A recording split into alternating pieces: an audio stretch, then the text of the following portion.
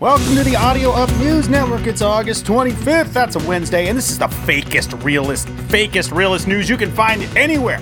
My name is Zach Selwyn, and wow, so much going on today. Let's start here. KFC is changing their slogan from finger licking good, claiming that the 64-year-old words do not work in these coronavirus times because licking your fingers is a way of spreading COVID-19. What?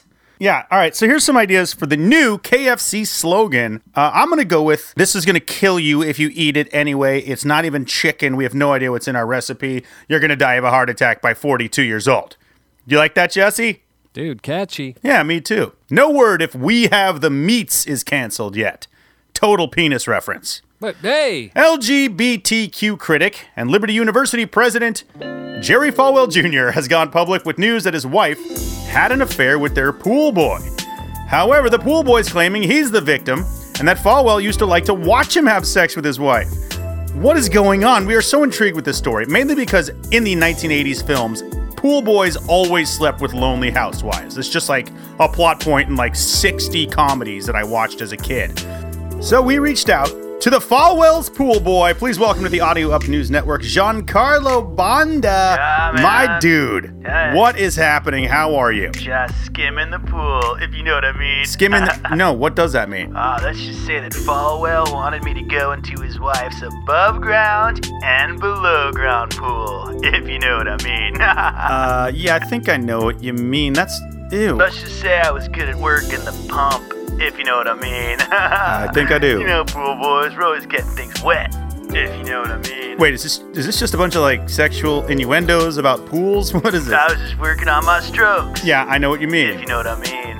Okay, yeah, we get it. We gotta hang up. Let me just drop some chlorine in the suction basket. What? If you know what I mean. We have the meats. If you know what I mean. Yeah, we got it. Thank you so much to the Falwell's pool boy Giancarlo Banda for stopping by. I hope they paid you overtime. University officials say they are extremely disappointed in the fraternities at Florida Gulf Coast University for having parties during the pandemic and spreading coronavirus. Really? How are you disappointed? These kids go to Florida Gulf Coast University. 61% of these students major in resort management, okay? They have an 18% graduation rate, and they lead the nation in synchronized sorority chants. Let's hear one now. We're so glad you're finally here! Dear God, that was terrifying. Actually, Jesse, I wrote us an Audio Up News Network chant. You want to hear it? I don't know, man. Do I? Audio Up News Network, that's what's up. Download our podcast, be a friend. Alpha Nu AUNN, AUANNNN, AUNNNNN. Download our pod and be our friend. Audio Up has done it again. Woo! Woo! Woo! Ah! Seattle Seahawks rookie phenom Kima Siverand was waived for sneaking a woman into the team's hotel yesterday.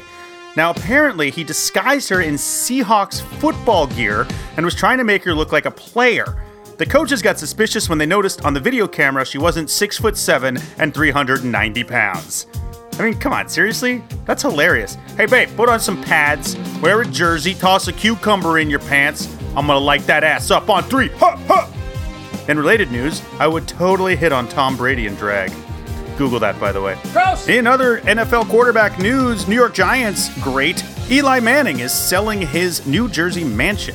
Real estate agents are describing it as a lovely, beautiful 6-bedroom getaway that is really nice for 3/4 of the year, but falls apart in the 4th quarter. Woo! That's actually a pretty good joke. Finally, drug use in the workplace hit an all-time high in the past 6 months, with 11.5% of Americans testing positive for drugs and recreational marijuana use. I don't know if I believe that. I don't know. That doesn't sound like accurate to me. What about you, Jesse? Yeah, all right, man. All right, that's going to do it for the Audio Up News Network.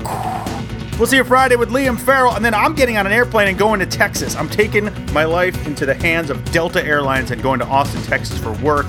So, give me a sorority chant to pull me through.